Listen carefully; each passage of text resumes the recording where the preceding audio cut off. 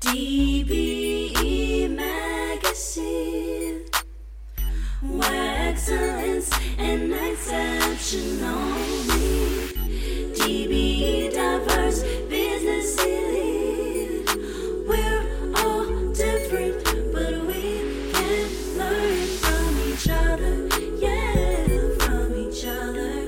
In D-B-E, D-B-E Magazine.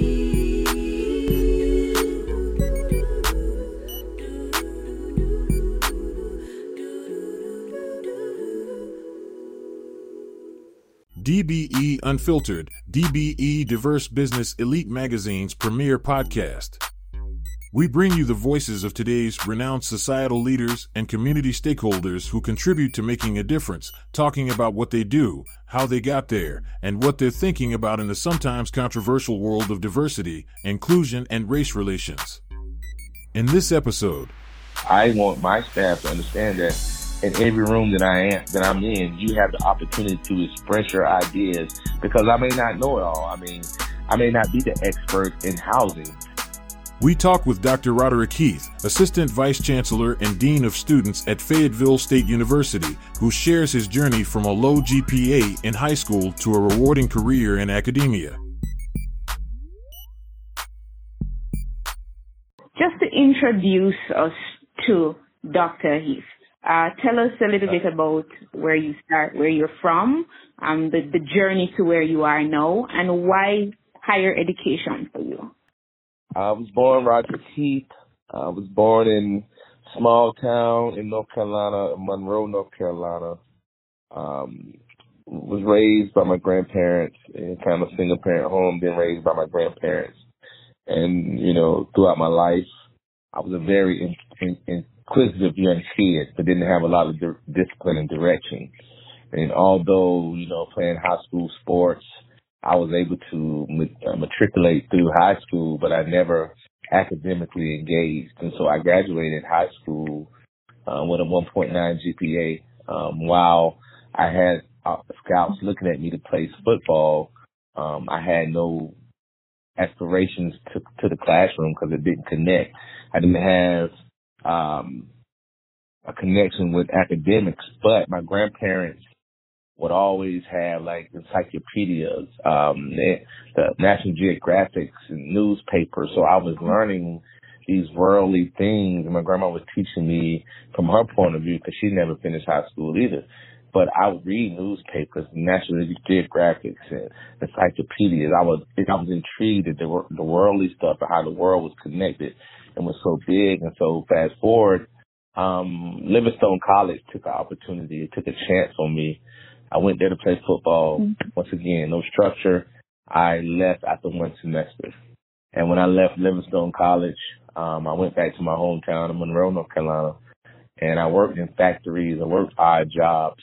And just working those odd jobs and seeing the struggles of people, I really realized that college was something I might want to give an opportunity, a chance to.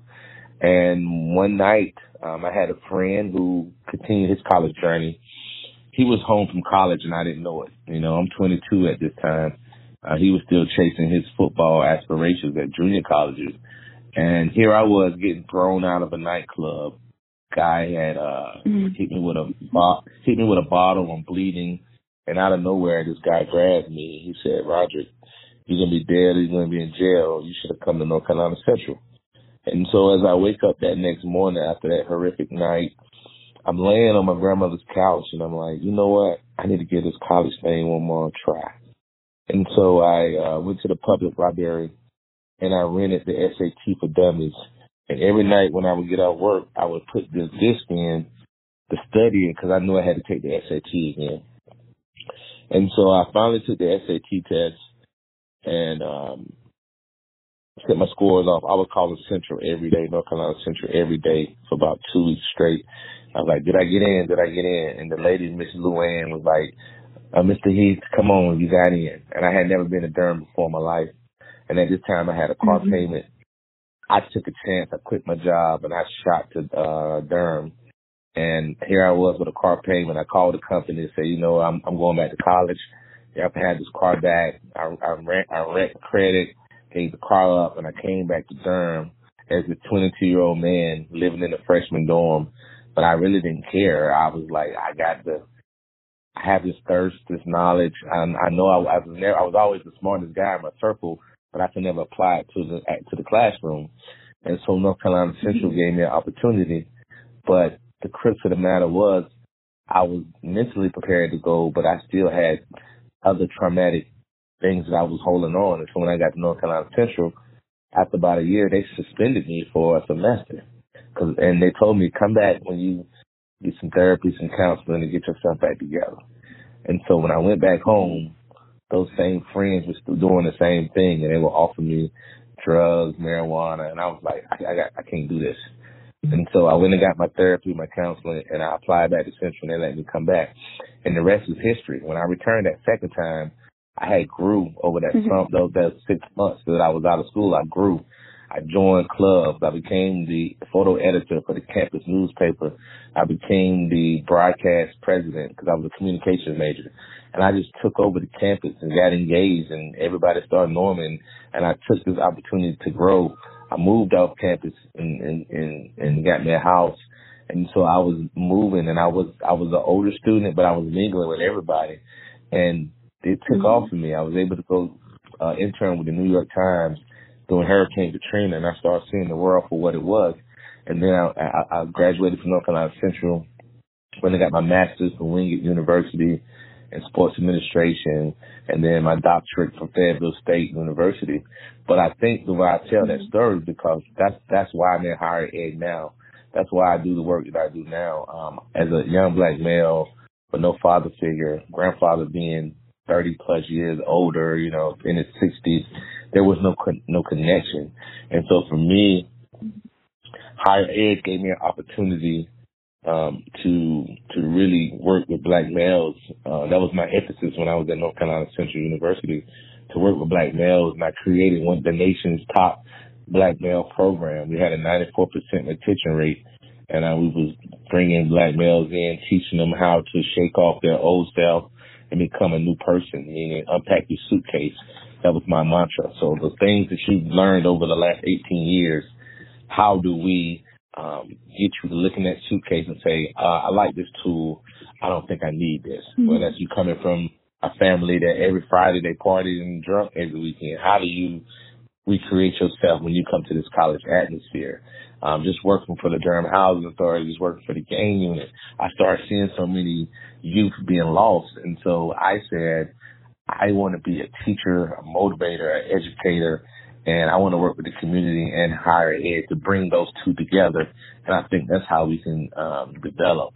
And so recently I was at North Carolina Central for almost 9 years, and recently I came to Fayetteville State as assistant vice chancellor and dean of students. The chancellor reached out. They saw the work that I had been doing in the community and at North Carolina Central, and it's like, there's maybe an opportunity here. Apply.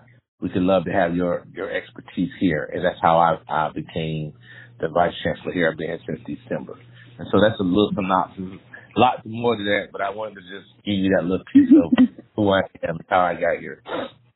How important and why would you think it's important to have social and emotional intelligence on this educational journey? What role do those two play in your development? For me, my research is in non-cognitive behaviors, right? I think we all are naturally gifted academically. God or whoever you believe in provided you with a brain and common sense and all those things. But it's how you develop those and how it's nurtured as a young baby. So if as a young child, I'm in a disruptive household where it's all disruptive all the time, the brain, from research shows that it develops to that trauma, that notion. And so for me, I look at two of the greatest arguments in the world. We look at Booker T. Washington and we look at W.E. Du Bois, right? One was looking at the structure of getting agriculture, getting trained, owning, and Du Bois is like, get your higher education. When I think about those two, if they were really put together for a race of people, they could really mold and grow the community because there are trades, there are things that you need outside academia. But when you're in a college atmosphere, you got to think about it. You're coming to a new place. It's not like high school. No bells are ringing. There's no conduct slip. There's no ISS. You're on your own. You're paying for this. You may have family support. You could be a first generation person, but you got to understand that throughout the journey, there's going to be cliffs, valleys, there's going to be ups and downs. You may flunk a class. You may get a C in the class you thought you had a B in, and you just can't give up and walk away because this financial loans, if you have any, are stuck with you when you put your name on that dotted line. And so you have to manage those things because you may have to work or you may have to just juggle 5 classes in one semester. How do you do that as a person? What do you do in your off time? Are you taking mental health breaks? Are you doing fun things to keep you away from the work? Because if you get this focus on all the work 24/7, there's an opportunity that you might crash out and get overwhelmed. And that's when students start taking the semesters off and say, I can't do this. It's just too much. But you got to have a clear balance. And what I do with my students is teach them how to map each semester out. Like, there's going to be ups and downs, but how do we map this out? How do you take your day and look at it as a job? Okay, I get up and go to class. Okay, now what's your break? Do you go to the mall to get a release and come back? Do you go to the room and relax, take a nap? How do you do this? See, but when you add in the other intangibles, trying to work, and some students want to engage in other curricular activities that may not be productive, then you have papers due. That's how the overwhelming effect occurs. But I think lastly, I'll say this. The two go hand in hand because the brain does get tired. The body does get tired. But if you have a balance within your life and you teach students how to balance on a college level, those students matriculate a whole lot faster and successfully. What is your leadership style like, and how does that impact the climate of diversity at your institution? I believe in transformational leadership. I feel like as a vice chancellor, assistant vice chancellor, there's going to be tables that I'm going to be the head of and in charge of and creating and programming and also changing atmospheres and climates on this campus. But there's also a chance for me to give my staff, my students, an opportunity to be at the table as well. When you look at transformational leadership, I want my staff to understand that in every room that I'm in, you have the opportunity to express your ideas because I may not know it all. I mean, I may not be the expert in housing. My housing director is the expert in that. So why would I come in and try to be the expert in their space? I need to be knowledgeable on that space and know all that I know, but they're in it, they live in it, they're dealing with this housing issues, day-to-day operations. Who am I to come in and just blow it up? So I have to have the foundational set. And so with transformational leadership, I'm challenging my staff to come with new and creative ideas that I can support because at the end of the day, I don't want to be the only voice. I don't want to be the end-all, be-all of every situation. We all have a certain talent. And as my leadership style, I'm finding the talent within my staff, and so I can put it on display. And so, one, that helps them feel like I'm being seen, they believe in me, and it's not my way or the highway type mantra. I never believed in that because as I grew up in my ranks, I always wanted my supervisors, my chancellor to know that this is an area that I'm passionate about. If given the opportunity, I can show you some things, some ideas that I have created that I think could help the university. I understand that when I was dealing with housing, I would talk to the janitorial service. And people say, why would you do that? Because the janitorial service is in that building more than anybody. They can tell you who sleeps in, who's not going to bed at night, which room they have to have a lot of issues with. And so I have to listen to them. They're experts in my building. And oftentimes students will say things around them because they didn't feel like, oh, that's just a janitorial staff. But that's one of my biggest assets in the whole building. And so for me, just providing a round table discussion and providing a space for your units to grow, that's where you see people wanting to come to work when they know they have a leader that's willing to give them a voice. What are some of the challenges? I know you mentioned some of those sociocultural challenges coming up, but what are some of the most, maybe one or two of the most challenging aspects of increasing diversity in the academic community, and what steps would you take to meet those challenges? Well, one of the most challenging things I would say for me, or just for a higher ed period, diversity in the faculty population, right? You know, in certain communities, we still celebrate the first, meaning the first generation student, the first to go to college, and a lot of those students are not finishing it all the way out. Like a lot of them are one and done, and so when you're looking for a diverse faculty population, when you only have a certain a certain population that is going to get their PhDs, that are going to get to those high level degrees.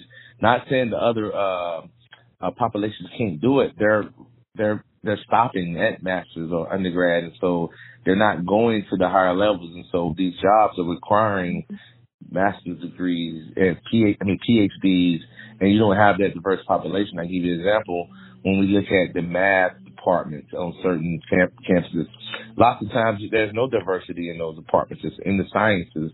You have certain races that go into those specialty fields and because they love those fields.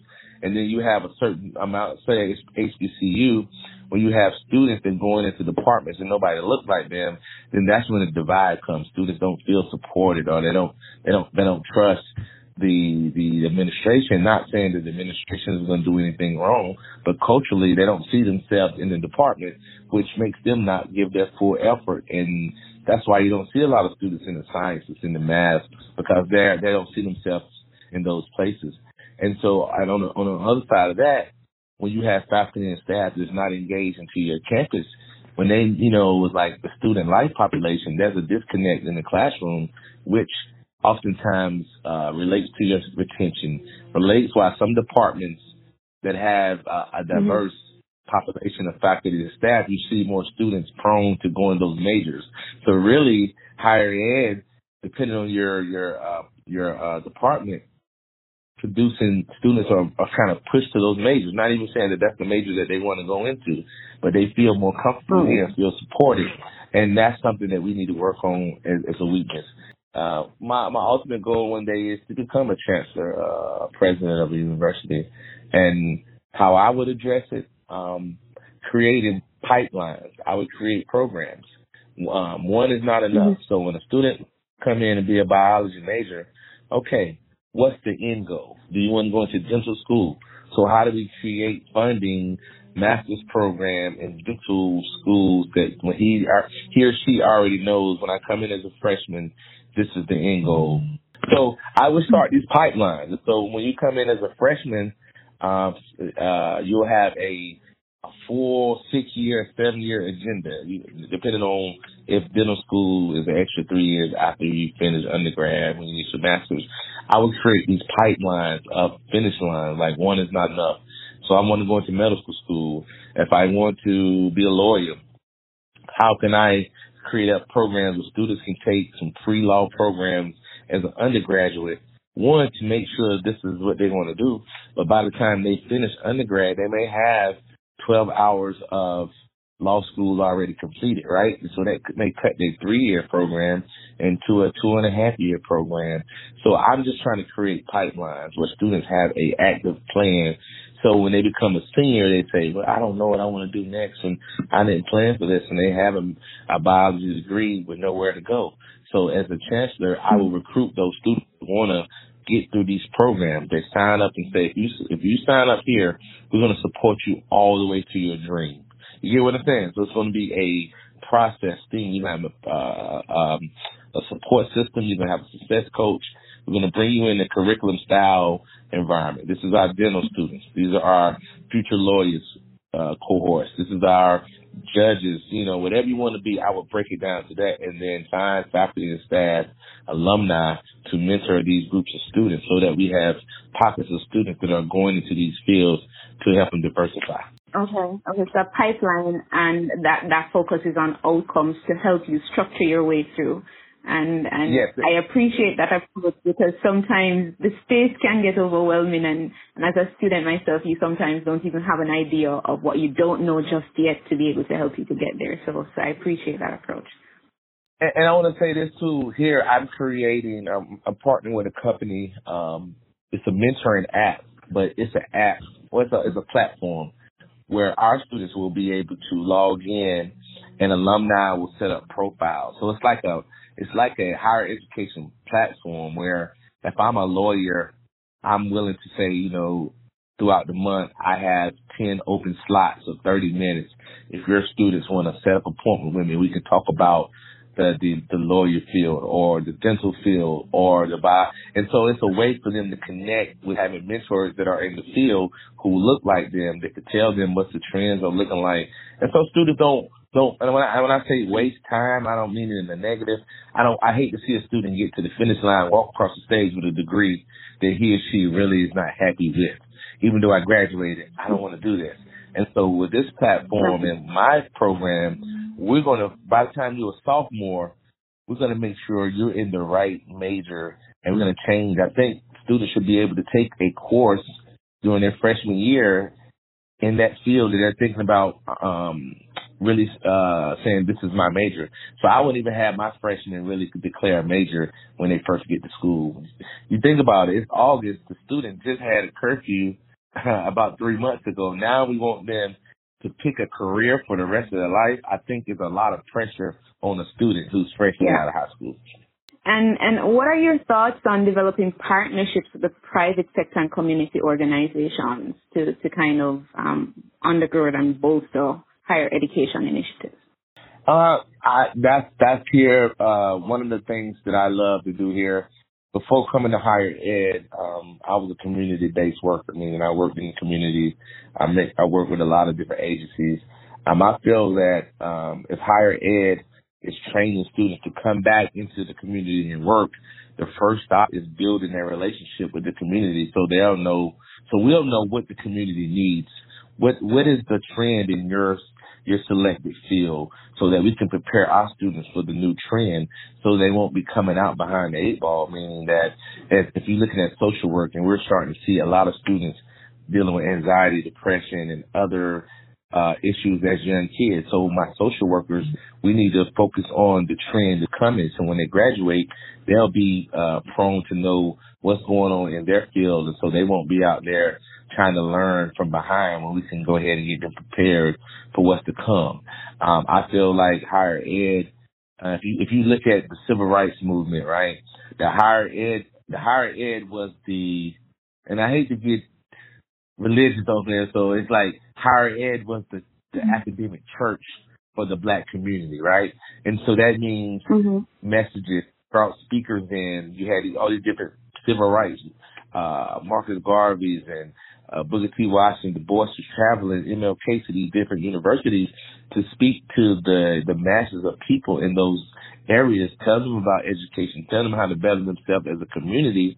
And this is way before social media and everything. So those people was flocking to those universities to hear these great speakers speak so they can learn. Because I can't just pick up the phone and call you and tell you what's going on.